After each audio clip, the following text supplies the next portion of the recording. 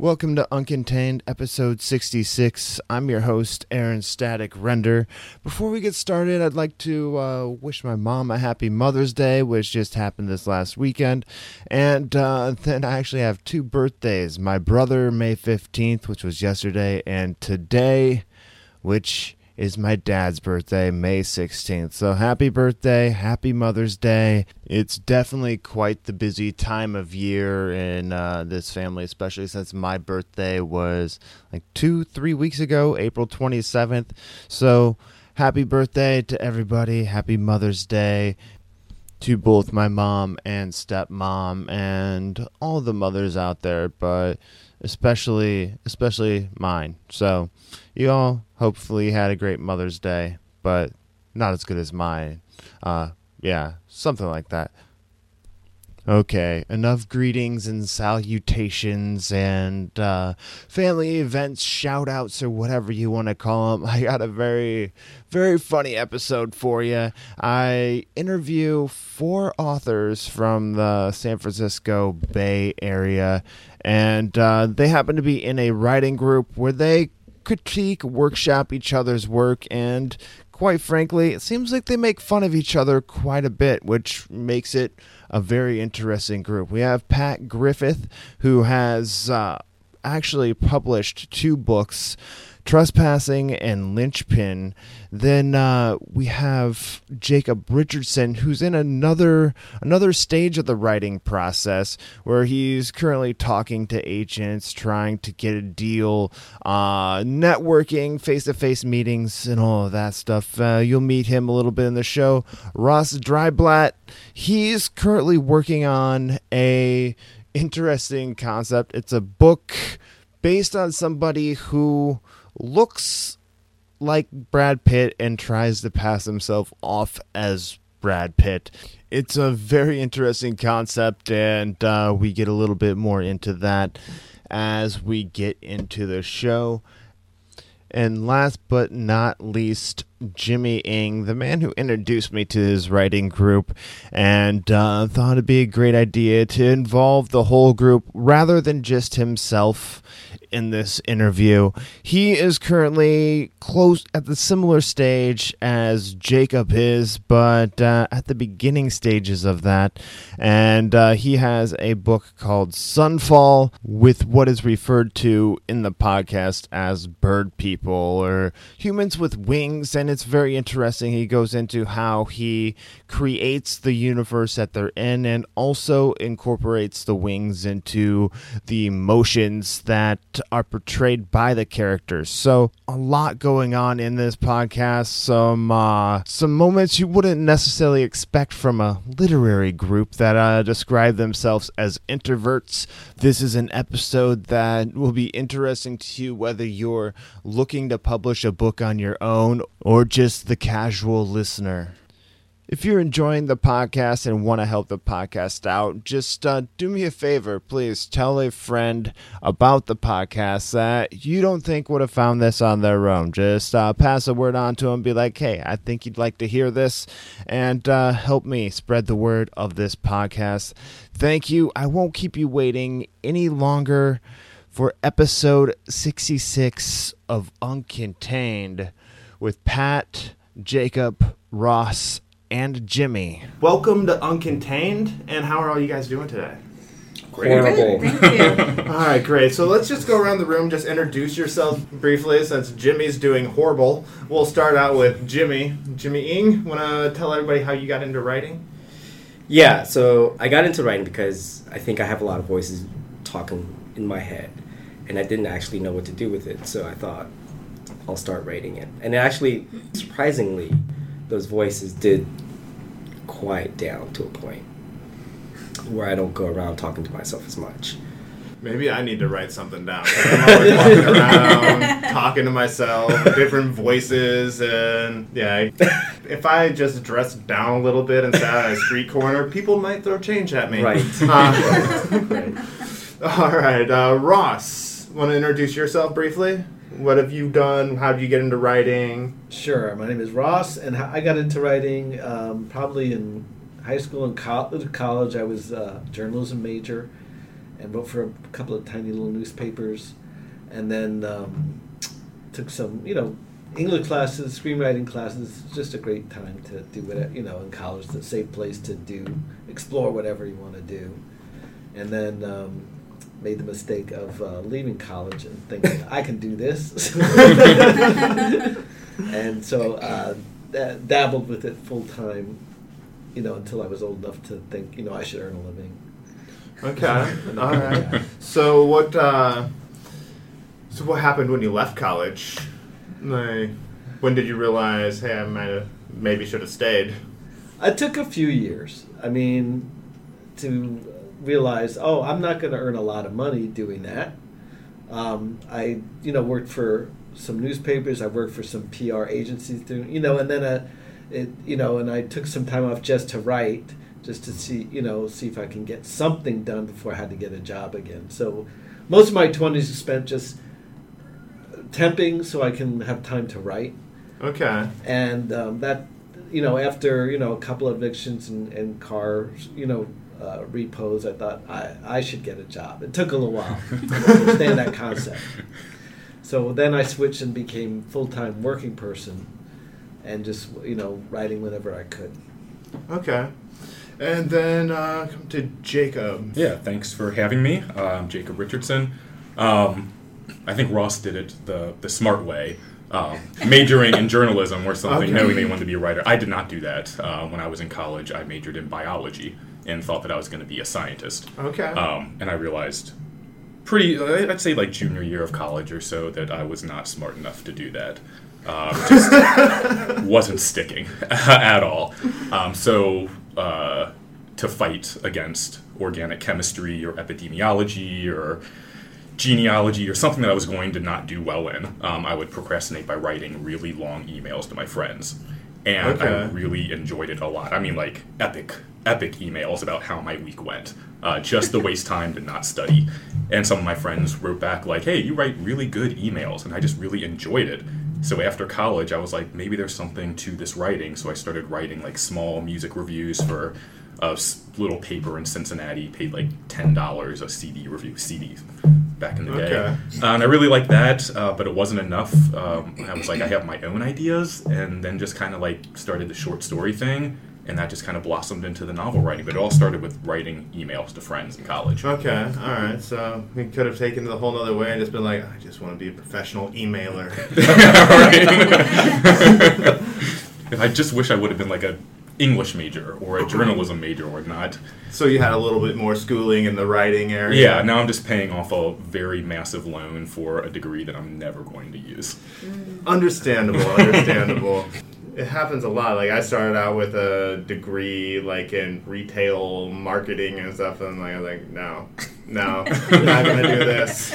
So I understand what you're saying. You turned away from the glitz and glamour of I did. retail? I did. The bravery. It was just like I got a discount at the school for going for that program.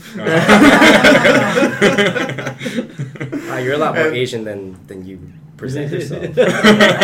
Asian people do that. Oh, yeah. Retail? No, it's the discount. It's like, discount for this degree? Yeah, I'm doing that. Yeah, then I took a class in bargaining. And I'm stepping away from this conversation. I'm not saying anything else. I probably should too. Let's move on to Pat Griffith. Welcome, and do you want to tell a little bit about yourself as well? Okay, thank you. I'm Pat Griffith. I started writing in middle school. I was the weird kid at the lunch table by myself writing fan fiction, and I always asked teachers for extra credit homework because you were one of those. I was one of those kids. I wanted the LB in your brain. Wait, what fan fiction? I want to know. I was gonna ask what writing. Transformers. Oh my god. Yes, I'm a G1 Transformers fanatic. I do hear that they are more than meets the eye. Yes, it's true. They absolutely are. So fan fiction's a great place to start, but it is a little bit of a cop-out if you don't ever move away from that. So you need to build your own worlds, which I probably started doing, when did I I mean, Trespassing, my first book, it probably took me about 13 years to write if I think about, like, the first time I wrote a scene to, like, the finished product. And so was it just 13 years that you were working on that book, or were you working on anything in between? Like, okay, I'm going to bounce to this project and then come back, or was it just like... I think most writers probably have multiple things going on, and I did have... Because I have several different worlds or realities, and there was a point, like maybe when I started going to university for writing, that I was like, nope, if I want to... If I'm going to finish this thing, you're going to have to just focus on this thing. So it's like all my other worlds are like on hold. They're like in freeze mode while I work on this one reality. So you have to, or at least I do. I'm the kind of person, I know I'm sure there's writers that are prolific enough to be like, today I'm going to work on this one and tomorrow I'm going to work on this one, and they can produce 5 or 6 totally different works. I'm not that person. I have to submerge myself into the world totally. So. Yeah.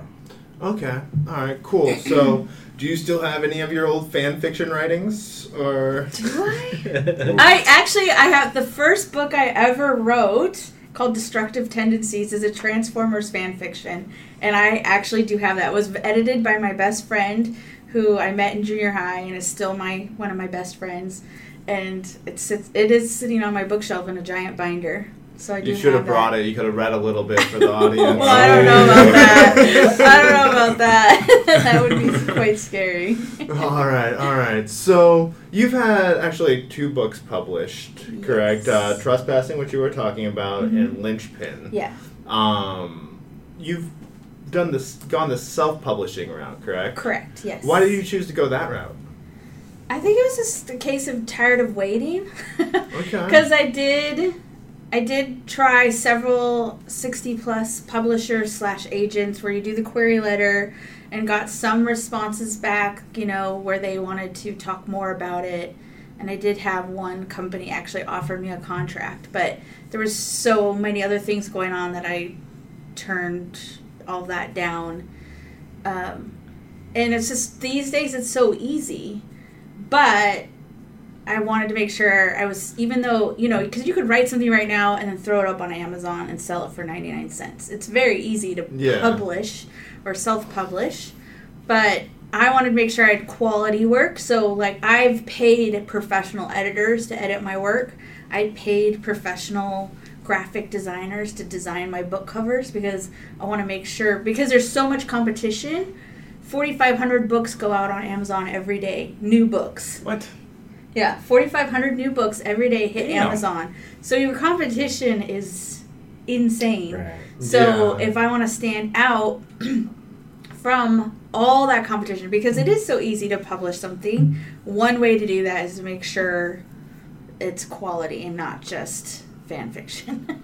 Okay. So. Very, very good. So you guys are all part of, you guys critique each other's work, right? You're in like a writing workshop. We do. Correct. We do. I'm still waiting for my payment. Where's my money? It's like a writing workshop / punishment. Endeavor. Torture. Does the punishment come like to help hold people accountable, or just for fun? It's just when for me, it's holding in all the rage during the week and then unleashing it on them for when I critique their writing. That's what it is. Like we all take that with us. You're really picturing like Larry from The Office or something like that. There's a Larry or Kim or whatever. But you take it out on these poor people. So how does, besides passive-aggressive rage, how does your writing workshop work? Do you have like a structure to it, or how do you spotlight one person per week, or?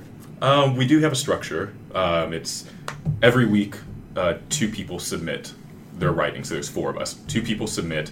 The other people read those 2 submissions. When we meet the following week, then those 2 people get feedback from the other 3. And then when that is over, then the next 2 people who didn't submit, it's their turn, and they submit their 2. And we just keep on going back and forth like that. Mm-hmm. All right. So what would you say have been some of the benefits so far of being in a writing group compared to going out on your own, which I'm sure you've all done at some point? I think for me, because I write purely in a fantasy world, where Pat writes in a, in basically an Earth environment. I've created a whole new world with brand new people, and the difficulty is that if I say John walks into a bedroom, I don't have to describe the bedroom. Basically, everyone knows what a bedroom will have, but I can't do that in my world because it's so different. I have to describe literally everything, and actually, most of the time, I know what I'm talking about, but other readers will not. And what they don't understand, they'll highlight, and I'll go, okay, well, you guys don't know anything. This is really great writing. And then my ego, I have to then put my ego away and look at their critique and go, okay, they're right. And the rewrites become much more constructive because I take what they don't understand and I try and make it more understandable. And that's the biggest benefit. Especially writing science fiction or fantasy, when you're talking about things that are not of this world, it's good to have feedback like that. Now, you guys mentioned like you have different styles of writing, one more fantasy based, one more reality based, and do you ever find that hard to relate to the other style of writing to give a good critique? Actually, I love the different styles because I am not a science fiction or a cartoon guy. I would never pick up the books that they're writing. So it's been a great exposure to see this whole other world, and and also the quality writers are in this group, very high quality. So it's been kind of like an appreciation of a whole new world to me, because this is not something I would typically read. Okay. Anybody else have anything to chime in on that one? I will say, going off of what Jimmy was saying as well, but I agree totally with Ross. Also, it's like good not to be in a rut. Yeah. Just reading the same thing over and over and being exposed to other genres, because I think that helps keep the wheels kind of greased in your own mind as to like how other ways you could portray something. Yeah. It's not just your typical way. So it's really great to have diversity in the group. Totally about that. Yeah. But the benefits of being in the group as well is there were so many times. So they just got done with my novel, going through my entire novel, and there were so many times that they would point out something and just offer a better idea, and I'd just be like, why the fuck did I not think of that? Like, why did I have it this way when there was such a better idea out there? Like the abortion subplot that was not in it before. Yeah, and I was like, oh, I should add that in. That would make this character so much more believable. Or I had this terrible, shitty ending. And they were like, yeah, this ending's really shitty. And I thought of a new ending. That's my notes. Shitty ending. Yeah, it's pretty much like... That's a show title now, too. Distilled to shitty ending. Distilled down to its essence, their very graceful feedback was shitty ending. So I scrapped the ending and I wrote what I think is a better ending, maybe not the best, but compared to what I had originally, like I don't know why I thought that was a good ending, but I wouldn't have seen that without them telling me that. Okay. Do you guys ever get attached to like a certain idea that you have though? Like, it's your own creation, and when somebody gives you some feedback, it's like, I can't necessarily see changing that? Or is it that when they give you feedback, you're pretty open to it? The great thing about being in a workshop is that you have to be somewhat open to it. If you're not, then you're not going to really grow as a writer. So that's why the workshop, to me, a workshop is vital for any writer. Because, like you said, we don't like people. We hate everything. That was off mic, but I said. So to get in another room and expose yourself to other people is really, We're talking about writing. Reword that. There's another element of the workshop I forgot to mention. So this is the good part. It's San Francisco. We get weird, Yeah. So, very open and appreciative community. Really open. Where you can just whip it out and get it. So, or in Pat's case, whip them out. Getting away from this conversation. I'm stepping away from this conversation. Your ego's kind of on the line all the time, and that's why it's great for a writer to, you can't write something fabulous with, just with your ego hanging out there. You really have to be open to criticism, especially if you're going to put it out there, for sure. Okay. Is there anything that you do to prepare yourself to be more open to criticism? Drinking definitely helps. Whatever. Cocaine, heroin, those are really good things. Expose yourself. Walk around naked in San Francisco. Other than that, no. Okay. No, you can't really prepare because you don't know what they're going to say. Right. You just have to, again, just be open. Just be like, not necessarily prepare for a specific comment, but prepare your mind to be kind of open to accept it instead of protective over your creation. Well, Ross did bring this up by saying I agree that we're all I think everyone here is a quality writer. So when you know that their criticisms aren't a personal attack, it makes it so much easier to take the feedback. Right. It's not like they're saying you shouldn't be offended. Just be like, it's not about me or anything. They're just trying to make my work better. So don't take it personal. If you can prepare by doing that, getting feedback is a lot easier. Yeah, and do you guys have a certain way that you approach the giving feedback to maybe make it feel like it's not a personal attack, make it feel like it's just feedback? I bring a whip. You always bring that whip, though. I know. I bring it everywhere. You were just saying you were like the next Indiana Jones. That's right. No, I think for us specifically, none of us. I've never experienced any sort of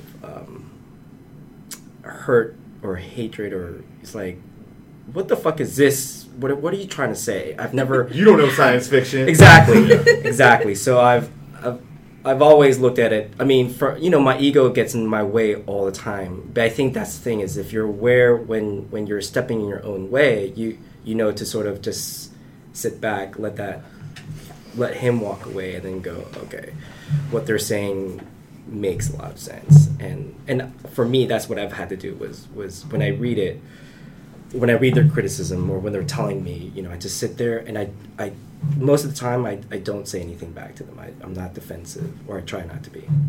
You think you're not? Thanks, man. Trying to look good here. All right, so you guys, as we talked a little bit earlier, that you're all kind of at different stages in the publishing process or the writing process.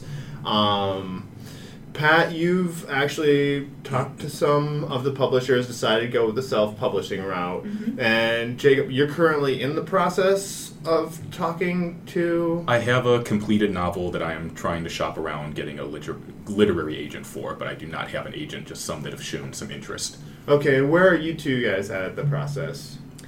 I'm similar to Jacob, except at the beginning stages where I have sent out query letters. Excuse my Asian accent. And I've gotten declines or no answers. And then the strategy with that is you're sending out 5 to maybe 10 query letters, and then if you're not getting any responses, then what's usually wrong is your query letter. So I'm in the beginning stages of that, looking for a literary agent. Like, what is in the query letter? The query letter, so if you read the back of the book, of any book, there's always some sort of blurb, like a summary of the book or what the book is about. And it's usually some sort of beginning. That's your query letter. So you're selling your book saying, this guy who's a paleontologist, he's about to go and risk his life looking for the lost ark. And that's all you need to say. And hopefully you gain the attention. Hopefully the agent will be like, okay, I want to read this book. So it's kind of like just a little mission statement of like the of the book, kind of like what it's about, a little brief synopsis in like one sentence. No, the synopsis is usually about a paragraph. Okay. But there's a fine balance between giving too much information versus not giving enough. You want to give enough to entice the agent, but if you give too much, it becomes very convoluted. So Okay. you have to It varies from book to book. And they probably get a lot of them, so you want to keep it short and sweet so they can make it to the end of it before they're like, okay, time's up. Typically, like there's no reason a query letter should be more than a page long. It's like 4 paragraphs. Like you got your hook, you got your little summary, you have a little bio about yourself, and a thanks for your time. Yeah. Like that's it. If you Google And a check. if you Google query letter, you will find mounds of advice on how to write the perfect query letter. There's a very specific formula where There are books written on it. Yeah, there are. So there's a very specific formula where you start with the hook, like you said. You know, sometimes it varies depending on if you're like literature or nonfiction. Like there's different kinds of query letters. So there's plenty of advice out there on how to write the perfect query letter. I would love to read the query letter about the book about query letters. You know, I was actually just thinking Wait till the movie comes out. I would love In a book about queries. Oh my God. The query, unlike any other. Oh, God. All right, so once you get past the query letter, you end up having to talk to agents. What are some of your experiences with talking to agents, publishers, or anything? We can start with Pat, since you said you've dealt with them, but you're like, I'm going to go my own way. What made you decide to go and self-publish? Well, I mean, the great thing about self-publishing is the total control over content, because like the one publisher that actually sent me a contract, like they wanted me to make changes to my aliens and changes to some of the characters, which I was open to, but they wouldn't give me any information, and I didn't want to sign a contract and be legally bound to this company and not have any idea of what they wanted from me, because they could make me write my entire novel, or maybe it was just changing the names of the characters, but they wouldn't give me that information. So I didn't want to get trapped into something that I just didn't have enough information with. So with the self-publishing, you have total freedom and control to make your book as long as you want, as short as you want. Because like one of the things you're always supposed to mention in your query letter is how many words is your novel, because that's supposedly a big deal. If you have to have at least, the ideal amount is 80,000 words, they say. I don't know how much any of that is true, ultimately, because I'm like, a good story is a good story, whether it's 40,000 words or 120,000 words. Like, I don't concern myself personally with the number of words, but you better mention it in your query letter. Really? Yeah. You can't just be like, this will be 300 pages, double space, and 12 font? Yeah. No. So I think that's the brilliant thing about self-publishing is just you can keep your darlings, or you cannot. You can make your characters do the craziest crap you want, or make it very straightforward. Okay, so what are some of the steps in self-publishing? Like, say, Jimmy or Jacob or Ross want to, like, say, I want to cut the publisher out, and I'm sick of talking to these people. They didn't like my query letter. Right. I forgot to say how many pages it was, or something like that, and want to self-publish. What would you tell them to do? How would they go about doing it? Yeah, well, it's easy but not easy, because it's like, it is very few steps, but you want to make sure you do them right. Okay. So that's why I say, like, an important factor is your book cover, because that's the first thing a person sees, even online. When you're in the bookstore and we've all been there, I'm sure, where you're just walking by and you see a book cover that's like, whoa, what is that? Yeah. So you pick it up just based on the image, having no idea. That's how I judge people, too. Right. Judging Women a book by for me. its, you do judge a book by its cover. So it's very important that your cover speaks to what the book is, but is also an image that people like. Or if your book sucks, at least have a good cover. Right, yeah. Because at least then they'll buy it or Trick ya, sample gotcha. it. Yeah. Sucker! And I have zero graphic design ability of any kind, so I hired a person to do the graphic design so that it looks good, and it's not just like, oh, I I used paint and I made this thing, you know. So Like your no trespassing, or your trespassing book wasn't just a like no trespassing sign. right, yeah, exactly. Violators will be Yeah. shot on sight. So you always, and then like for formatting, there's a specific way you want to format. So you just have to take the time to learn these things. So I even took the time to learn how to format for all the different, because there's several different ebook versions. So you have to make sure that your book is formatted for, because Kobo's different than Sony, than iPad, than Kindle. All of those are different formats. And if you don't have your book formatted the right way, when they upload it, it's going to look weird. So They you just always have to make it difficult. Yeah, so you either have to pay somebody to format it for you, which there are plenty of people who will take your money to do that, I'll do it. Yeah. or you can just take the time to actually learn it and do it yourself. So it depends on what route you want to go. So it's just all you have to do is have a cover, have it formatted right, and then you just upload it to whatever format you want or whatever platforms you want. And then for the printing part, if you want to do like a actual physical book, I use CreateSpace, Okay. and you can hire them to format the physical pages, because there's a specific format to that as well, or you can learn to do it yourself. So I hired them the first time to do my first book. I paid them $400 to format my book. But for the second one, because I didn't have graphics, the first one I had graphics for all my chapter headings. Okay. So that was messing everything up. So I was just like, I'll just pay them. I'll just make sure it's done right. Okay. You can write that off, though. Yeah. Well, sure.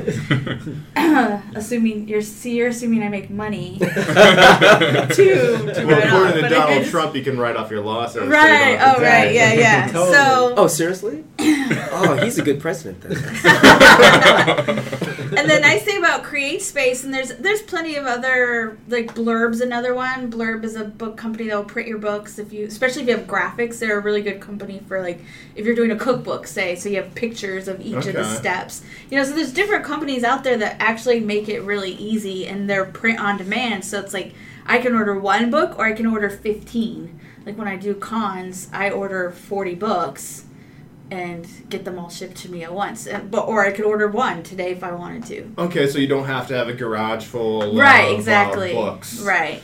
Or Whereas if you're whole going with a separate traditional bedroom. publisher, they're going to have a minimum that they're going to print, and then if those don't sell, then they take that money away from you that they lost. Whatever their loss is becomes your loss. So, Okay. yeah. All right. And Jacob, where are you at in the publishing process? I'm at about, I'd say, 250 rejection letters from agents. Seriously? So, oh, yeah. Yeah, Wow. there's a ton of agents that'll turn you down out there. Oh, yeah. At least they Let care me- enough to write you back. They're form emails.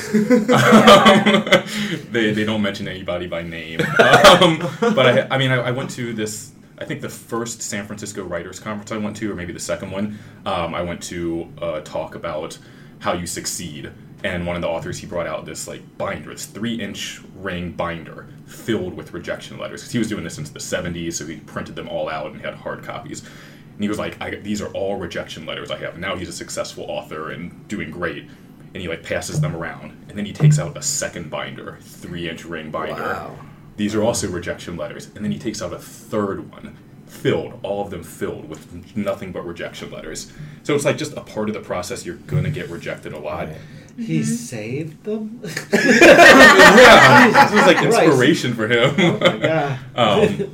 So I don't care that I have like 250 or so rejection letters. Like, it's a part of it. Yeah. Again, don't take it personally. So I feel pretty thick skin about it, Okay. as most writers should. But I'm just on the Yeah. hunt. I go to a lot of conferences, try to do meetings face to face, because you get a lot more. I've gotten more of a positive response after I've met someone face to face than just anonymous person emailing you a query letter. You've never met me, you know nothing about me. That's probably going to get a rejection. But if you can actually like shake the person's hand and say, "Hey, we could have a good working relationship," even if Yeah. they don't think my book is the greatest thing since Great Expectations, they really just want to have like also someone they can work with. Okay. And if you can like sit down and talk with them, and they're like, "Yeah, you're a cool person. We seem to be on the same wavelength about things," that'll get you really far. Yeah, and it's kind of they can put a face to the book instead of just a nameless letter that they toss away. Totally. Like, oh, okay, yeah, this is actually the one that Jacob wrote. Yeah, I remember meeting that guy. Yeah, he was we had kinda a conversation. nice. Yeah. He was really good at emails.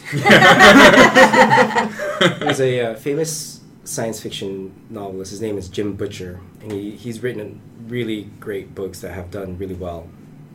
And he was the same position where he was getting rejected all the time, and then he met his agent, his current agent, in a writers' conference, and then from that meeting, basically she became his agent. And the surprising thing is that she actually had rejected him before, because he just emailed his. I'm not saying emailing will guarantee rejection, but I think the face-to-face has a lot of value. Yeah. to it. Yeah, that happened to me last time I was in LA. I think I met this woman, this agent. We had like a 10-minute sit down. It went great. She was like, "Hey, send me your book. I would love to read your entire manuscript." I'm like, that just makes you so happy when you hear that. And you're like, "Yes, I will do that." And I went home and I like sent it to her, and I was like, "That name sounds kind of familiar." And sure enough, I like typed it into my search in Google, and she had already rejected me like a year ago, but I had never met her before or anything. Right. But this time I was like, now I met her face to face, Right. and she still rejected me. But I feel like I had a better chance Now it's this time. thorough. It's like, yeah, Not it's just like Now she didn't just complete. reject your book; she rejected you. Yeah, she rejected the total package, not Right, just the exactly. email, but like the person attached to that's it. him. So I got closure. I got real closure on that. It's all Feels good. At least you know. Feels fucking completely. good. Yeah. All right. What about you, Ross? I am resigned to ebooks. I'm going to publish this one I'm working right now. The Brad Pitt story is kind of going to be like a calling card, and that's I'm not under any illusion that anything that unless your name is like Stephen King or something like that, you can get a book deal anymore. Back when, again during the Quill ages, I was in my first exposure to writing. When I went into a workshop, it was the best thing that ever happened. That's why I always love good workshops. Okay. And one of the writers in there became an agent. Actually, he went to the dark side, as we call it. So, so I'm still in touch with him, and anything I write, I always send him, and I say, "What's the market like?" Basically, the last time I talked to him last year, and he said, "Unless you are a famous woman selling a romance or a vampire story or anything, don't even send me anything." He said he cannot sell anything. The hard book market is closing so fast. It's because of ebooks is just taking over. So nobody has a budget to spend on new writers, essentially. So you make a name for yourself in your ebooks if you can prove to a publishing house that you have a loyal fan base already. They will read your ebook, or they will look at your query. So that's the business part of it right now, is that you have to develop a following even just to get a book published at this point. That's how 50 Shades of Grey got published. The Martian. Right. Same thing. Because they already had a base. So I'm under no illusion that I'm going to find an agent who likes it and squeals with delight, says this is the one. I'm just going to write this little story, put it out on an ebook, and use that for social media. Use it as a calling card, and that's kind of my plan. And you said it's about Brad Pitt. Brad Pitt, who I know very well. So. He was just at our last meeting. Great guy. Really? Great He guy. says hello. Yeah. All right, good. I'm glad he's heard of me. Yeah. I can book him for your next podcast. Oh, that'd be great. That'd be great. Just call me. Yeah. I tell him I promise I won't ask any Angelina Jolie He questions. hates that. He hates that. What advice would you say you guys would give to somebody looking to get started out in the writing process or looking to publish a book? We can just go around the table, or you guys can just jump in as you have something to say, whichever way you want. Who has some advice for young writers or old writers looking to get started? Well, it's always intimidating to think about the entire project and getting done with the whole project. And that's going to stop a lot of new writers like, this is going to take forever, and I just don't want to take on such a monumental task. And if you just think about it in small doses, Like, that's what Okay. helped me out, is for a couple years I had this idea for my novel, and I never wanted to start writing it because it just sounded like such a big undertaking. But whenever I couldn't sleep, I would write the first paragraph in my head, and that would help me, like, relax and fall to sleep. And every time I did it, I started out the sentence a different way, or else, like, I just wrote the sentence and just was relaxing. Did that for like 2 years, and then finally one day I actually wrote out the first paragraph, and I was like, it started. Like, I'm now doing it, and it just took writing one paragraph to be like, I think I can do this. And so just there's a phrase I really like. It's how do you eat an elephant? One bite at a time. Mm-hmm. And I always think of that. And if you just take it bite by bite, you can do it. I would have said with peanut butter. You take your elephant with peanut butter? They like it too. I'm sorry, I'm a sriracha man. I think if you workshop, well, if you're a beginning writer, you could still workshop your book because you could just write segments at a time, submit it to your writing group, and then have them read it. Because I think if you're writing it and workshopping it at the same time, your learning curve is going to be really steep. My learning curve was very flat because I decided, I'm really creative, so I know how to write a book, which is completely false. Writing is very technical. Technical meaning that there's structure to the story. There's grammar is fairly important because it provides a foundation for people to understand your work. Especially if you have to imagine you're building a 3D world, a three-dimensional world with just words, and that's not exactly easy. And then if you also know that people ask me, how's your writing going? And I always tell them it's tedious. A lot of it is tedious. I'm not saying I'm not passionate, but it's a lot of just sitting down and thinking. Like every time these guys give me a critique, the critiques I hate the most are the ones that I have to think about the most. Because I'm sitting there in a coffee shop and I'm just, people are like, what's wrong with that guy? He's not doing anything. And that's because I'm really thinking about this. And a lot of writing is thinking through your story and thinking through different concepts. Mm-hmm. So workshopping. Okay. Ross, any advice? Just write. Yeah. Write or write. Consistency. Yeah. Yeah. Well, I think, the 10,000 hours thing, like, just write, because practice does make perfect, so the more you write, even if you never use that material, you're practicing. Yeah. And that has value. The other thing I would say is reading, that, like what Jimmy's talking about, the technical thing, like, this is beginning, middle, end, and all that stuff you absorb if you read good writers. You want to read bad writing too, so you know not what to do, but you want to make sure you read good writers because you will absorb it and your brain automatically just takes that information and you can write a story in the same structure without having to think about structure. Right. I trust my brain enough to know that if I read good writers, I will be a better writer for reading good writers. Okay. So I think you just absorb it. But I would say definitely you want to read and you want to write every day if at all possible. To go off Jimmy's thing about the punctuation and grammar and everything like that, that's one area where, like, typing wise and like spelling, I'm a little weak in that area. So when I was like texting you guys back and forth, I was like trying to triple check my messages. Like, I'm texting 4 writers and they're gonna just rip my shit Aaron's the hell. grammar sucks in this text. I almost was like, I swear I can talk, guys. I swear I can talk. Probably good you don't know that my day job is I'm a proofreader. That would have put a whole new level.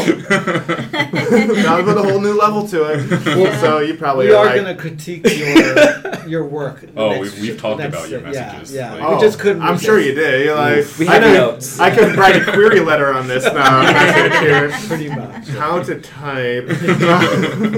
But another thing, like, we talked about this a little bit before, away from my horrible text messages and stuff like that, but you use Comic-Cons and conventions to sell your books, right? Yeah. So there'd be some place of advice on how people could get into those if they're looking to sell their books? Well, I mean, yeah, it's easy. you gotta go to the website and sign up for a table. So that's What's a table? That's really all it takes is signing up to get booth space.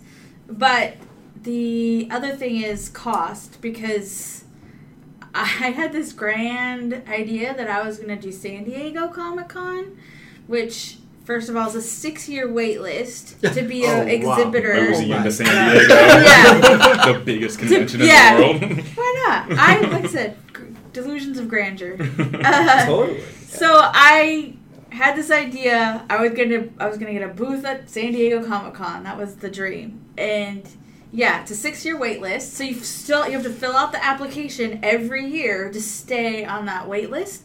But then there's different booth sizes. The small size, last time I checked, was $9,000. Damn. Yeah. And it was in the back by the ladies' Probably, room. yeah. So there is a cost factor for sure, but so that I was like, all right, moving on. Yeah. Next. Yeah. But the local, I think, well, key is to be local. So it's like San Diego really wouldn't benefit me because I don't live in San Diego. Yeah. So I realized just from going to other cons that if I go to local cons, when people find out that I'm from San Francisco, when I'm doing either like San Jose Comic Con or San Francisco Comic Con, it's like, oh, you're local. Like somehow that just, I don't know if it's because people like to support local people or local things, or if it's just maybe I could run into you factor. I'm not sure, but doing local I think is the best because somehow it creates a connection that you both, you live in the same city as whatever this con is, or at least in the same region. Because I would probably do Sacramento cons because it's Okay. close enough. Yeah. And I grew up in California, but to do like New York Comic Con probably would not benefit me as much. Omaha, doing, Nebraska Comic Con. Right, as doing a local one. So yeah, they have so there's Artists Alley usually, which is like a little 6-foot table, and then there's like usually different sizes of booths that are much bigger, and the cost just varies from con to con, depends on how new the con is or how many vendors they have. Yeah. That kind of thing. So you just sign up for you just fill out the application, give them their money, and and then make sure you have something to sell people. All right, perfect. And Yeah. that kind of rolls right into the next question. What do you guys do to promote yourself? Oof. Like whether it's to the consumer or to publishers and other authors. To walk around naked. Again, exposing yourself. Exposing Yes. myself. Jimmy does that a lot. I do that. Like a lot. It's Yeah. like It's a It thing. worked really well. It's worked. It's How many books have you published? I've published none, so it's not working as good. Not as well as you thought or hoped. I mean, we're supposed to Maybe share a little less. or leave something to the imagination, Oh, that's what that means. Okay. We're supposed to have like big social media followings. Yeah. Like, I don't do that. I know I should do that. Try to have like a blog that I keep up to date as well as Twitter and Instagram and all that stuff. Yeah. I just, even though I know it, I just don't like it, so I don't do that. The best I do for promoting myself is trying to go to conventions, and not just meeting agents, but meeting other authors. I got a little tiny business card that I hand out to people here and there every time I'm done. So, I volunteer a lot at conventions. Okay. Because they're really expensive. If you volunteer, you get in for free, and the tendency is that you set up the room and you break down the room for a talk, a panel discussion. So the Okay. authors and agents are in there like setting up their laptops, and no one else is in the room. You get like good one-on-one time with them. Ah. And then at the end, very they're breaking smart. down their laptops and whatnot. Everyone else has left the room to do their next thing. You get more one-on-one time, and you show your utility because you're getting them water. You're asking them if there's anything you can do to help. You get a lot more face recognition. This last time I was at the San Francisco Writers Conference, a lot of authors, they recognized me like in the hallways, like, "Hey, Jacob, nice to see you again," and that's great. Like nothing. Yeah. It's not like I've gotten a deal from it or anything like that, but just knowing that I'm somehow embedded in their mind a little bit more than a person that just kind of like shook their hand in a busy hallway. Yeah. It's so valuable. So that's how I promote myself, is Yeah. volunteering at conventions. Okay, perfect. Good. That's a really good idea. I never really thought Yeah. about that. and you can get yourself in front of some or expose yourself to some interesting people. I don't expose myself. That's my thing. It's my thing. Yeah. And that's why you're not allowed, Jimmy. Never steal Jimmy's thunder like that. Right. And he's got thunder. That's right. Don't let the Asian stereotype. Yeah. Well, you're good at math? I'm That's what we're talking about. I do drive poorly in the dark with my eyes closed. No, I have a website. I have a blog that I try and keep up once a week. But for fiction writers, because there's a distinction between fiction writers and nonfiction writers. So nonfiction writers are the weight is placed on them more to have a platform. Nonfiction is like cooking or some kind of sports therapy or something like that, where it's easier to have a platform. With fiction writers, it's way difficult to have a platform because unless you're writing about Brad Pitt, which some weak authors do. But when you're writing about a fantasy world, it's a little more difficult having a platform. But I do try and maintain a blog and a website and Yeah. Yep. Yeah, they always ask, what's your Twitter following? How much traffic do you get on your blog? All those things they say they're important. But again, like what Ross even touched on a little bit, the market's changing so much and there's so much shift happening. I don't necessarily buy into that these things are actually valuable because it's like, I don't read any blogs. Why would I write one? I have one. I write on it occasionally, but I don't read blogs. So I'm like, I know that there are people that love blogs. I'm not one of them. So for me to for some mysterious list of things you have to do, write a blog, it's ridiculous to me because I'm not Stephen King. Nobody's going to read my blog. So why would I even bother? But I do have one. I have a website. I have a blog. I have a Twitter handle. I think one way to promote yourself is just being involved and being active, whether that's in conferences. I start conversations on Twitter. I start conversations on Goodreads.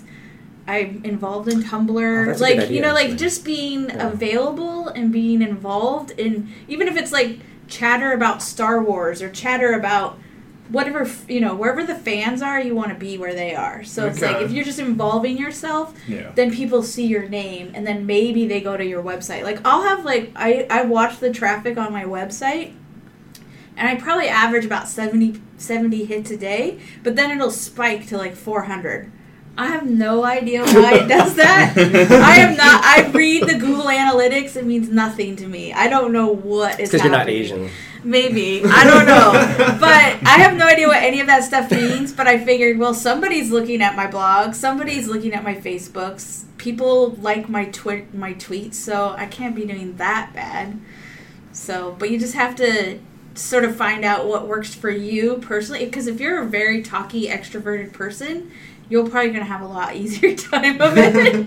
But I have to, it takes energy for me to do even to send out one tweet, even if I'm just quoting another writer, or even if I want to retweet somebody, that saps my energy. But I force myself to do it because I want to make sure I keep my feed fresh, because that feeds to my Facebook, it feeds to my Amazon author page, it feeds to all these other things. So you want to make sure you have it continuously updating, and it takes effort. But if you just do a couple things, just pick one thing a day and then move on with your life. One bite at a time. Yeah, with peanut butter.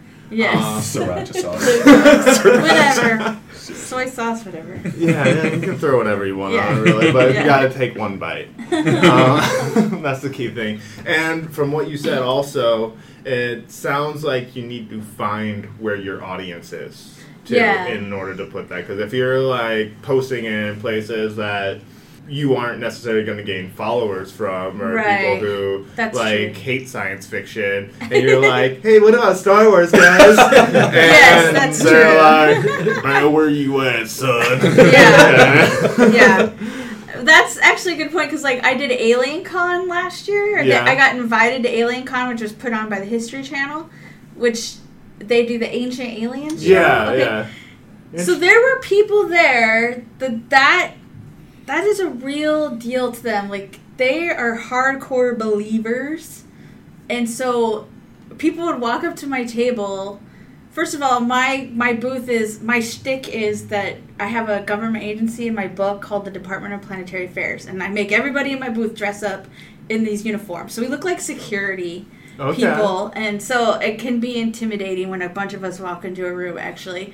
But people thought it was a real organization. Like, these were people that were like, they're believers. Like, they believe aliens are real. I had people tell me about, like, they can throw fireballs, like Dragon Ball Z style. They have telepathic powers, like all kinds of stuff. And these people really, these are their experiences. I was like, well, I don't know what your life is like. I'm not going to say anything other than, that's awesome. But people would walk up. We'll be looking into that. Yeah, people would walk up to me and they'd be like, "Is this fiction or nonfiction?" And I'd say fiction, and they would like and walk away. Like, or some of them were even mad that it wasn't real. Oh, So, wow.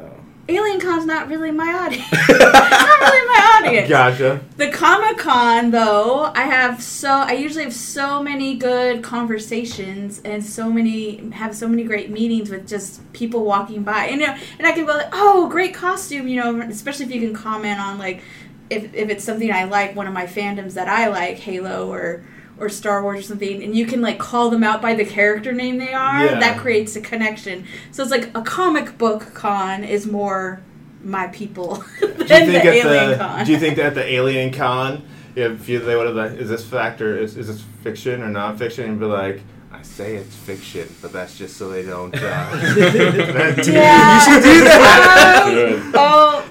But that's just to keep the real agencies off my back. Oh my gosh. One guy was like, she thinks it's not real, but it's real. Like somehow I'm the one that's deceived about what I'm doing, that I somehow really do work for a government agency, Be like, but I don't disguise realize this. Yeah. There was someone there that thought they could throw fireballs. He told me about this whole encounter he had where he literally thought he could. I mean, unless he was just a really brilliant liar. But I'm telling you, like, these people were so invested in what was going on.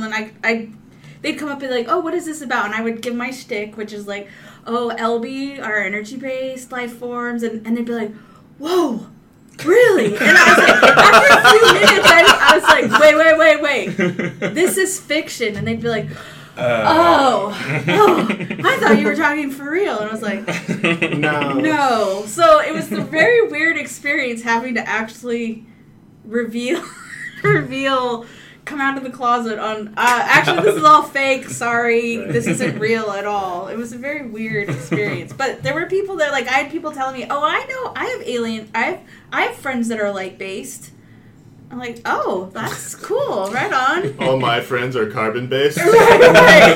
So it's like, okay, I don't know your experience. It's obviously very real to you, so good for you. And the person who could throw fireballs, did that involve flatulence and a lighter? No. From his hands. That's another con. Yeah. No, he said it was from his hands, just like... He wasn't willing to demonstrate, of course. Of course not. But, yeah. Selfish bastard. But, yeah, it was... like, the first conversation of the day, this girl walks up and she goes, I'm a hybrid learning how to live in my corporeal body. And I'm just thinking, hybrid of what? But acid and PCP. Yeah, but right. she had a booth where she would draw pictures of your Genitals? No. Spirit animals? Your spirit familiars. Like, she had all these really abstract images of your, spirit helpers. You look like a cheetah okay. mixed with... It's a blue yeti. So I won't be doing Alien Con again, but I'm happy to say I I'll think be you at should go San back and be Francisco like, Con. no, this time it's real. Just to sell books. They won't listen to this podcast. The funny thing is I didn't sell that many books, but I sold out of patches. Like, I have patches for my logo for my government agency. People bought those things like crazy. I was shocked. Wow. Yeah. You should just go back and sell those. You should. Yeah. I'd go back just to mess with them. Yeah. Right. Such an easy target. I can't do that. That wouldn't be me. Sorry. All right, fair enough. So, but what do you want your audience to take away from your guys' writing? Our personal writing, our own individual pieces. Yeah, like from what do you want them to like remember about, or a feeling that you want them to get from your work? To be quite honest, like in my ideal world, if I have this novel published, I would like somebody to read it, and after they're done, they give it to someone else and says, "Hey, you would enjoy this." That's really that would make me feel great. Yeah. It's pretty simple, but there's tons of books I've read where I'm like, ooh, well, I'm not going to recommend that to anybody, just because it wasn't that well written or anything like that. But if I can just get someone to be like, I'm going on an airplane ride and be bored for 5 hours. Do you have anything I can read? I'm like, oh yeah, here's this book by Jacob Richardson. I just finished it. It was pretty cool. I would be very successful. Okay, Yeah. awesome. That's awesome. I try to have character arcs where a lesson can be learned. I won't say what that is, because I think ultimately that's for the reader to decide for themselves. And I think a lot of good stories are like that, where there are lessons to be gleaned off of, but sometimes you can't learn it unless you're internalizing it as you're reading it or watching a movie or whatever the case may be. But I think that if my ultimate dream is if they had a really good time reading my book, I'm really content with that. You know, anything more, like, oh, I got this insight from really relating to your main character. I'm like, dude, that's heaven. But if they just had a great time, then perfect. That's cool. Now, I know some musicians are like this. Like, if somebody asks you, like, what the story is about besides main plot, like, a lot of people ask, like, what songs are about, and musicians won't tell them. Right. Are you that way with, like, your subplots? Like you said, there's a lesson in there. And be like, if this taught you, like, if I tell you what that lesson is, if you learn something else, it might be different. Like, I don't want to change the way you feel about the book. No, I mean, what I would say is the character, my main character, has a lot of internal conflict, especially with his children. So he holds on to his children a lot. And we see this nowadays. You know, there's a term called helicopter parents. Is that the term? Where I haven't heard that. Yeah, like if you ever walk down a mall, because I go to the mall every day because I have nothing else to do, and then I see a lot of parents. Writing. That's why I'm not published, is because I'm not writing. Old or something? No, but you know, you see a lot of parents that have leashes to their kids, and Oh, yeah, those guys. I get it. I get losing your child would be the nightmare of your life. I completely understand that, which actually happens to my main character as he loses his child.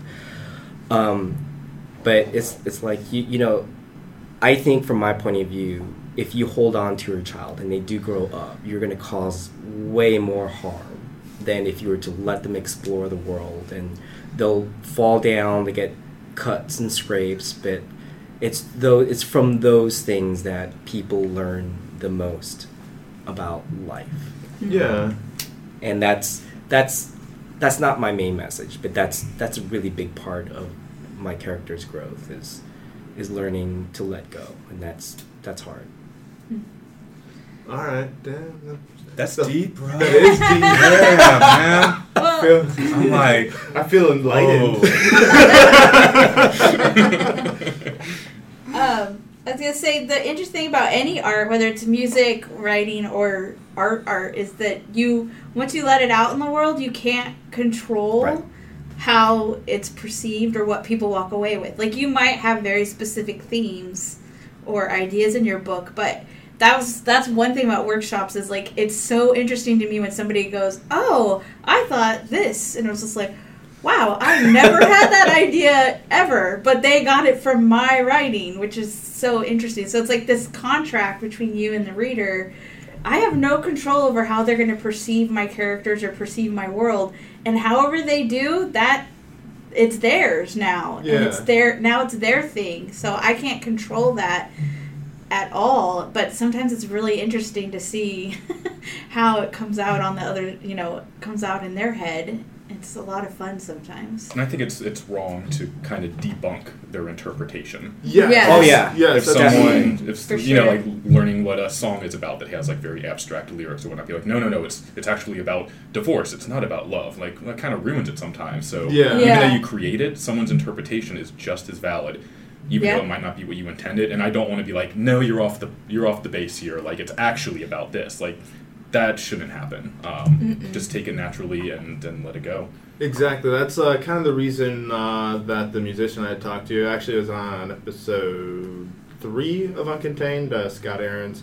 He was like talking about when somebody would come up and ask him what a song is about, he'd always be like, what do you think it's about? Yeah. And then he would kind of agree with them. Be like, okay, because if Yeah. they were really passionate about how they felt about it, Yeah. and you're like, no, it's about this, it just kind of changes, like, be like, I base some of my life off of that song, like saying I should go out and take chances, Yeah. but really it's like, yeah, you should probably stay home and not go out. And like, man. You know, Yeah, you kinda don't wanna like, ruin- oh you don't man, wanna ruin well, he always asks like what it's about, what he thinks what they think it's about. And it's like, yeah, dude, yeah, you got it. You know, instead of being like, dude, you are so far off. You're wrong. You suck. Dude, did you even listen to the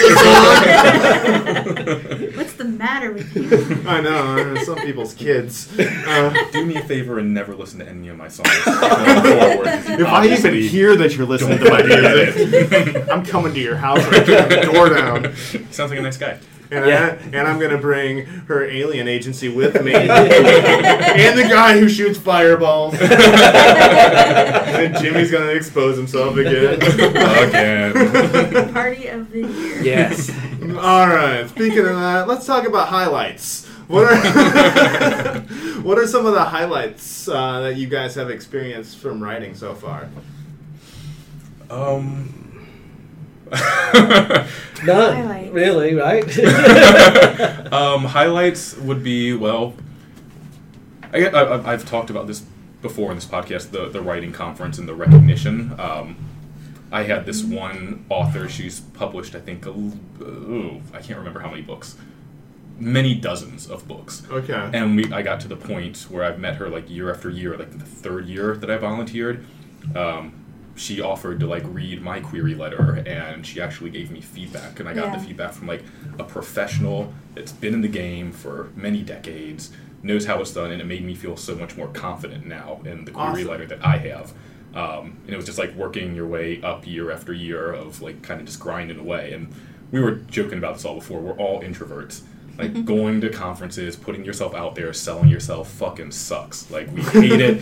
And when you put 300, 400 people in a room together who all hate the process as well, it makes it super awkward and not fun, and you know you're just going to be tired and have a scorching headache at the end of the night because you used all your energy. But when you get something like an actual established author to help you out, that was a big success for me. Yeah, I'll tell you guys something. I consider myself a little more of the extrovert side, but still, like, going and trying to pitch myself and getting rejected all the time doesn't quite feel good. So, Introvert, extrovert doesn't you know, matter. it's, the introvert extrovert rejection sucks, but Yeah. you gotta take it, and you know, once you push past it, hopefully there's light at the end of that tunnel. Yeah. It doesn't get better, but sometimes the results get better. Yes. Yeah. I was at my first con, and Sunday you were there, Jacob. The Sunday, so I'd I been know what there you're gonna 3 say. Yeah. So I've been there 3 days now, and this guy walks up to the table and he's like, "I bought your books yesterday, and I started reading the first one, and it was so awesome. I can't wait to read the second one." And I was just like, "Thank you." And I was just, I don't know. He was like, "It's just what I was looking for. It was right up my alley." Or something Yeah, like that. It was like, I probably wrote on that fanboy. comic. I probably wrote on that comment for the rest of the year because Awesome. it was like every time I was like struggling, and I have bad reviews on my Amazon page. Like, I try not to read them, but Stephen King has bad reviews too, just so you know. Yeah. But anyways, No. You always Yeah. get that one person in their mom's basement. Right. Who they're like, I hate the world. World's not fair, so I'm going to bring somebody else down. right. So That's Ross. that definitely, whenever I get depressed or I'm struggling with my writing, I think about that guy. And how he was just so excited, and so I think that definitely has been a highlight for me. And then a friend texted me, I haven't heard from her in a long time, and she finally downloaded my books, and she read the first one. She's like, "Why did you kill so and so?" And I was just like, "Ha, I win. I made you feel So-and-so something." dies. There's plenty of people who die, but I was like, I win. I made you feel something. So Yeah. that's Awesome. You elicited exciting. an emotion. Yeah, That's a- exactly. that's a Like win. that's the power That of is a win. writing. That's a win. So that's awesome. If I can make one person feel something, then I've done my job. I do that different ways. Right. Just one person so far. Myself. Late bloomer. Any other highlights? Highlights. So I guess after I dropped out of college for the third or fourth time, and nothing was working, so I was in the glamorous world of bank telling, and I was a bank teller and not writing and thinking, I just want to kill myself. Not really, but really. So Like this job is stealing my soul type thing. if I had one, yeah. Yeah. So Stealing negative space. I woke up in the middle of the night and I wrote, I just started writing. I wrote these four desperate characters living in Los Angeles. Put it together. I said, this is going to be a book. And then about a week later, I saw a little ad for a writing workshop in UCLA. And I thought, well, what the fuck? And I sent it in. And so about a week later, I got a response back saying, we'd like to invite you to the workshop. And I thought, big deal. But it turns out they only admit people like once every few years. So they really liked what I wrote.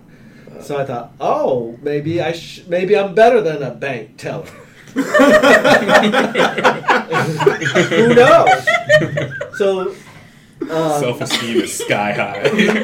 anyhow, that bidding workshop was like the foundation of everything. That's why I love the good workshops. And that teacher was like a master of writing. And that same story, after I finished writing, he helped me turn it into a book. So after I wrote that book, I was, I probably was bank tellering or something sexy like that. And I thought, what am I going to do with this? And I saw an ad again for something at one of the movie stores that said, "Send us your writing because we're looking for new talent to work on a internet thing." So I sent in that same thing, and they called right away and said, "Wow, look at this! We'd like to invite you to work for us." That book never got published. Never anything happened to it, but it was like a calling card. Yeah. Yeah. Opened up a couple doors for you.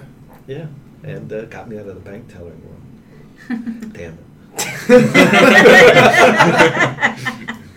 But I want to say the workshops have always been the highlight. I mean, that writing is so solitary, so isolating. It's so lonely, but it's good because we don't really like people. True.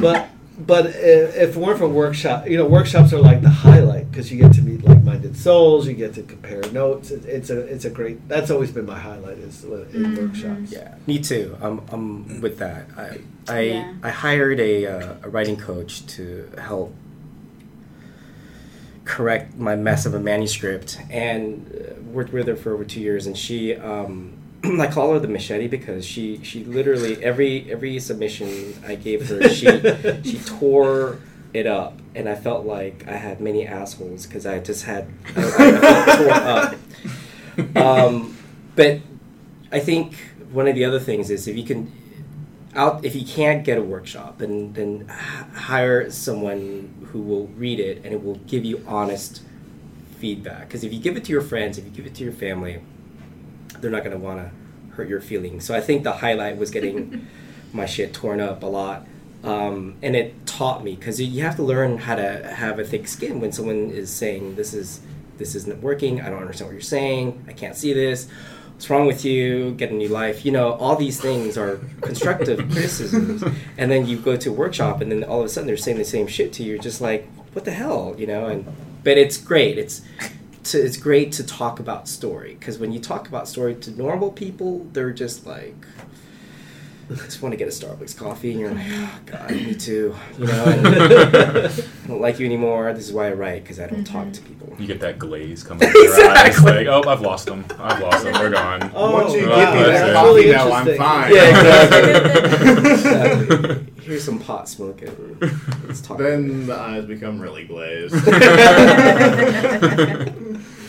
But it opens up a whole new world. Yes. Yeah. Sure it is. Bird people, man. Yeah. Dude, Down Yeah, with what that. is it about bird people? Oh, We've man. talked about So- bird people before the show, and it didn't come up yet. So, My- bird people. My Go. world is in my head. I'm sorry. So the characters in my book are, if you imagine a human being with bat wings, that's what they are. And they live in the forest canopy, because if they lived on the forest floor, for example, there's a lot of predators that will eat them. Thank you. She knows the book better than me. Well, you're in the same workshop, so Right. you're familiar. Right. So the challenge is describing these people, because it's hard to imagine flying unless you're Superman. Superman's easy because he doesn't have anything extraneous. You know, he still looks like a person, but when you have a person with really big wings so they can fly and flap, it adds a wrinkle to the writing, because now you have to include the wings with emotion. So it's like when someone shrugs their shoulders when someone asks them a question, you know, you could transfer that to What the do the wings do? Yeah. So if someone, a lot of times, if you're writing about humans and they're walking into the room and their back is slumped, you know, they're in a low mood, but you could use wings with that. So I have to be really creative with wings, because one of the criticisms, one of my early critiquers said, it's like, you have to make me feel the wings. I'm like, what, like heavy, like?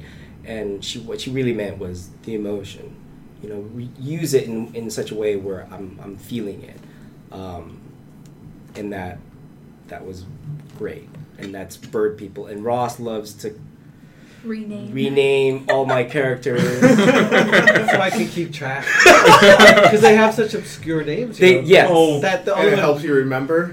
I can barely No, remember it's who not he is, bad. let alone like his bird people. It's for fun. It's just doing it for Well, I got fun. Warbird, Frankenbird, Magic Bird. Magic Bird, and Oprah Bird. Don't forget about Oprah Oprah Bird. Bird. Mega Dicks. It's like, you know, I should use those names actually. No, they're more no, catchy. you shouldn't. So how do you express an emotion with the wings? It's actually very similar to a human. So if human droops, their backs are slumped, then I can say that the wings are slumped. Or if someone talks to a character and that character perks up, then I perk up their wings. A lot of times, you know, if a person is jogging versus a person who is sprinting, you can apply those attributes to wings. So sometimes a person who's casually flying is just, you know, they're just flapping their wings. But if someone's chasing after something, then the wings are tearing into the air, for example. Okay. So it's technique where you're using action verbs like tear, sprint, beating, all that kind of stuff to convey some sort of action and motion. But you're also trying to convey an emotion of some sort. Okay, so if there was like an Italian character, he'd talk with his wings. Well, he would have really hairy Oh, wings. mia. The Oh, thing that I Julian and his like, wings. the thing I like that Jimmy's done with his world is he's taken phrases that Right. we use and he's replaced them with wings. So like instead of it's like you say something, I'm trying to think of some of them. On but the one- other hand, yeah, but he says on the other wing, Yeah. or it's Get off my wings, dude. yeah. So it's just like he's done that probably a dozen times where he's taken a phrase that you would use like for your hands and put wing in that place instead. Like, Yeah. it's on the tip of my wing. Right. I don't know. Right. Actually, don't bite the wing that feeds you. right. So it's I'll like, do you that. understand what he's saying because of your lexicon, but Right. so That's it's cool. fun That's that cool. he's done that. And it works for the world that you've created. Yeah. All right, cool, guys. I got one more question for you guys before I get to that. I want you guys to throw out your contact information. So if people want to get a hold of you, check into any of the books that you are writing, or a little bit more information on the books that you are working on, because we actually didn't get really deep into the subject matter of the books. So even if you want to throw out what your book is about a little bit more during this, feel free. But where can people get a hold of you guys? Like Facebook, your websites, your blogs, if you guys do decide to do them. So we'll just start with you, Pat, and work around the room. Okay. My books are on Amazon. And I do have I have two websites. So one's my author website, which is www.lbfree.com, and LB is ELIBIE, which is the name of my aliens. Okay. LB. And then actually for my government agency, I actually have a separate website for that I pilfered from the FBI. We're recording. I plagiarized a lot of the FBI and the CIA's websites for my content. But that's the DPA.US for the Department of Planetary Affairs. And I'm on Twitter, Facebook, under Kelvaris, which is just I picked a weird name that nobody else would have. But there's one dude who drinks beer who has that name Kelvaris on YouTube, so that's not me. Okay. And Tumblr, Pinterest. I try to be on as many social media as I can, even though I'm terrible at it. Goodreads, this Pat Griffith. So, but my website has my Twitter feed and there's a contact page. So if you want to email me and ask me questions, feel free to do so. All right, Jacob. My website is jacobrichardson.net. I do have a Twitter handle, which is Nomuda J, Nomuda, and then the letter J. That's mainly for ranting against how much I hate Uber. Don't be dissuaded if you see a lot of Uber tweets and my pure disdain for them. Why do you hate Uber so much? Because I bicycle and I almost get hit by an Uber driver almost every single day. This could be a whole nother podcast. Maybe we'll have to do it. But there's a whole big thing of me and Uber are not friends right now. What about Lyft? Are you okay with those guys? No, not okay with Enemies. Lyft. Not okay with Lyft either. Right. They're very dangerous. So you're right, yeah, Nomuda J, jacobrichardson.net. I do not deal with fantasy bird people nor light-based energy. My novel, which hopefully will see the light of day, it's the exact same plot as Fight Club, but instead of fighting, it's underground surgery. A man gets involved in the black market organ trade, and things go very, very wrong with it. It's slightly bloody. It's kind of R-rated. Slightly? Slightly bloody. It's a little So is it bloody. like first rule of Surgeon Club, don't talk about Surgeon Club? Well, there is a group called the Amputation Army that I will just leave that out there, and if you're interested in that, then hopefully you'll want to read this book. I find it funny that you use the word arm in there for anything. It is army. You can only do it one-handed, my friend. And where can people reach you? You got your website, you said. I've got my website. I've got my Twitter. You can reach me there. I've got Facebook as well. And then, is it safe to give email address? Should I do that? If you want to, what is it for? Is it for like fans to get a hold of you, or is it for like It's publishers? like A writer one. Yeah, then if it's it's for like a business email. Okay, then give that out. Yeah, go. It's Feel free. jacobxrichardson@gmail. And feel free to reach me there. All right, Ross. You know, I'm not promoting anything, but you can reach me like at my website, poppychulo@who'syourdaddy.com. For whatever reasons you might have, I'm always there. No problem. Very open to suggestions. Yes. And then the other... I've tried to reach you there. I know. Saw those pictures of the wings again. But and then my other Uber website called killjacob.com. That's new. I know. I've got about 20 points so far. It's a big target. We're all trying our best. But so I don't have a public website or anything. I'm not promoting anything. I'm not selling anything. So no reason for you to get in touch with me. Leave him alone. Yeah, Such an introvert, I'm an Jesus. introvert. He's moving to New York to become a hermit. If that's where it's really going. You looking at me? Must be looking at me. I've never heard anyone say, like, I'd prefer you not to contact me. This is like a podcast first. That's Exactly. awesome. Like, I love Please that. don't reach out. Just leave me alone. Okay? Enough. That's fucking hilarious. Holy crap! I can't stop laughing. And Jimmy, how do you follow that up? I don't know. Please contact me. I do have a website. It's www.seventhprovince.com, and that's spelled the number. So using the number 7 province.com. I do have a Twitter handle, which is JimmyIng1, because there's a lot of Jimmy Ings out there, which I'm surprised of. If you look up my name, I'm dead. I'm a computer engineer. I'm a doctor. I'm a firefighter. I'm a writer. I'm a whole bunch of things. But 7thprovince.com has a contact page, so if you have any questions or comments, you're more than welcome to reach me there. All right, perfect. So if you guys want to actually get me that, I'll include those in the show notes so people can get a hold of you or not get a hold of him. Leave him alone. Damn it. But, all right, to the final question, which is also the title question of the show. How do you live uncontained? Who wants to start with that one? I'll just throw that one up. Ross? Leave me alone. Somebody else go first.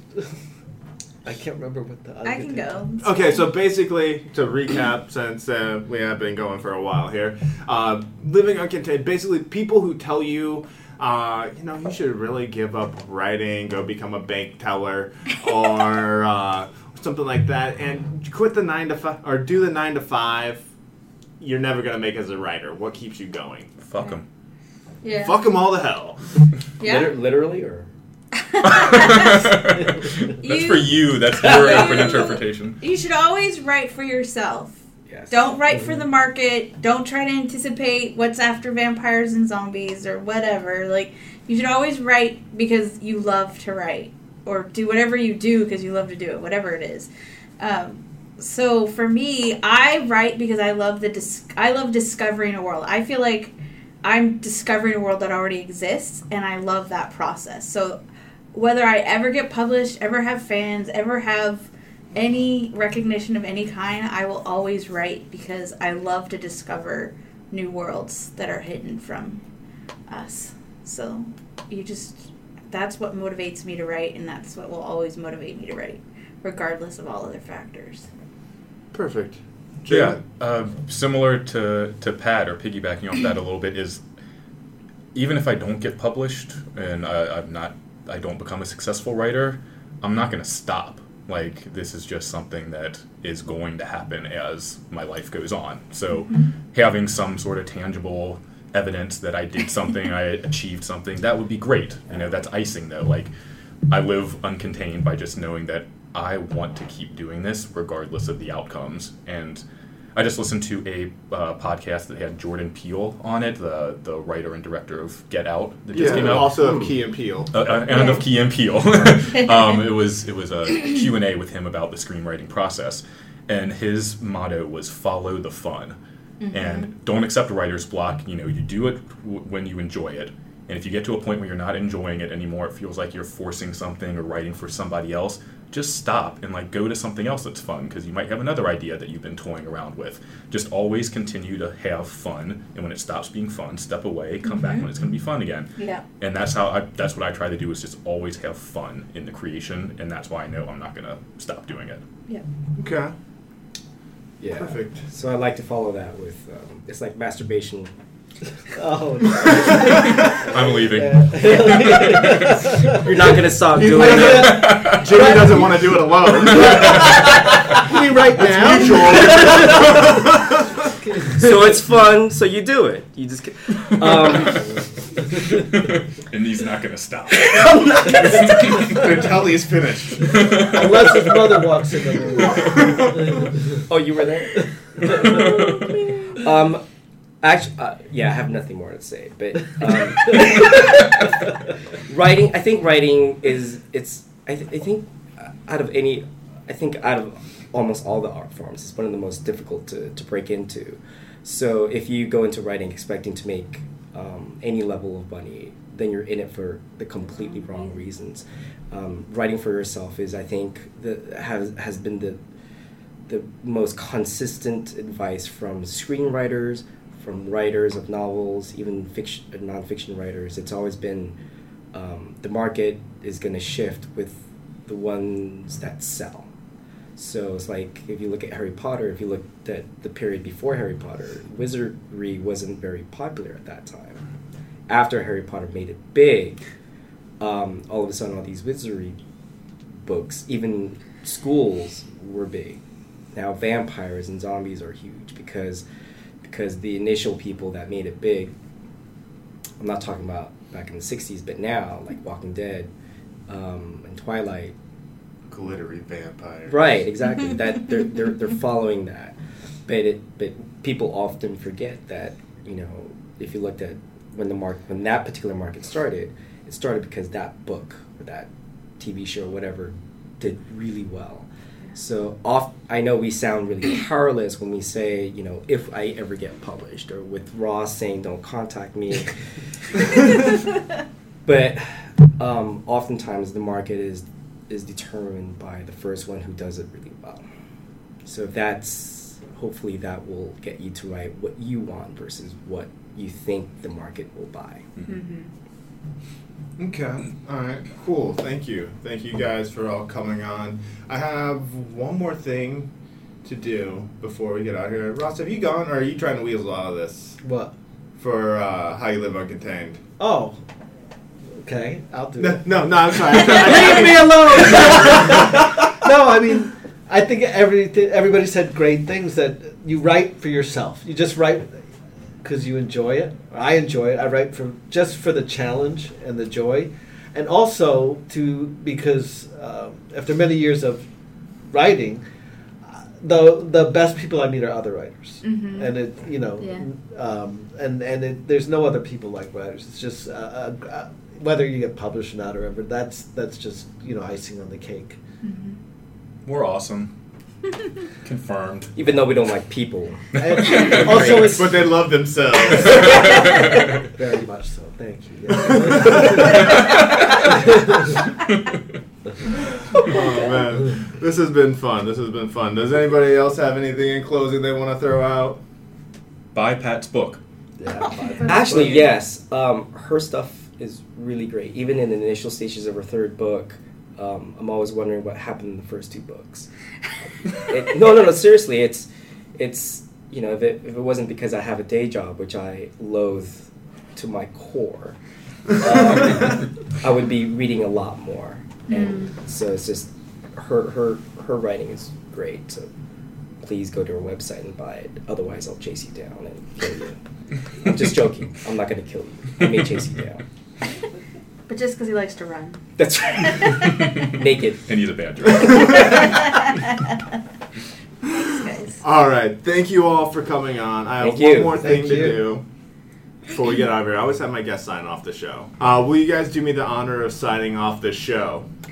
I'm Pat Griffith. Jacob Richardson. Ross Dreiblatt. Jimmy Ng. We Live live uncontained. Thanks again to Pat, Jacob, Ross, and Jimmy for coming on the show and talking to me. And thank you for listening. If you enjoyed the show and want to show a little bit of love, please leave a rating and a review in the podcast player that you listen to this episode in, and tell a friend. Also, feel free to visit my podcast's homepage, uncontainedpod.com. And if you have a little Amazon shopping to do, please click the banner at the top of the page. It doesn't cost you anything, and it helps the show out. Thank you very much for your support. Thank you for listening. And until next time, live uncontained.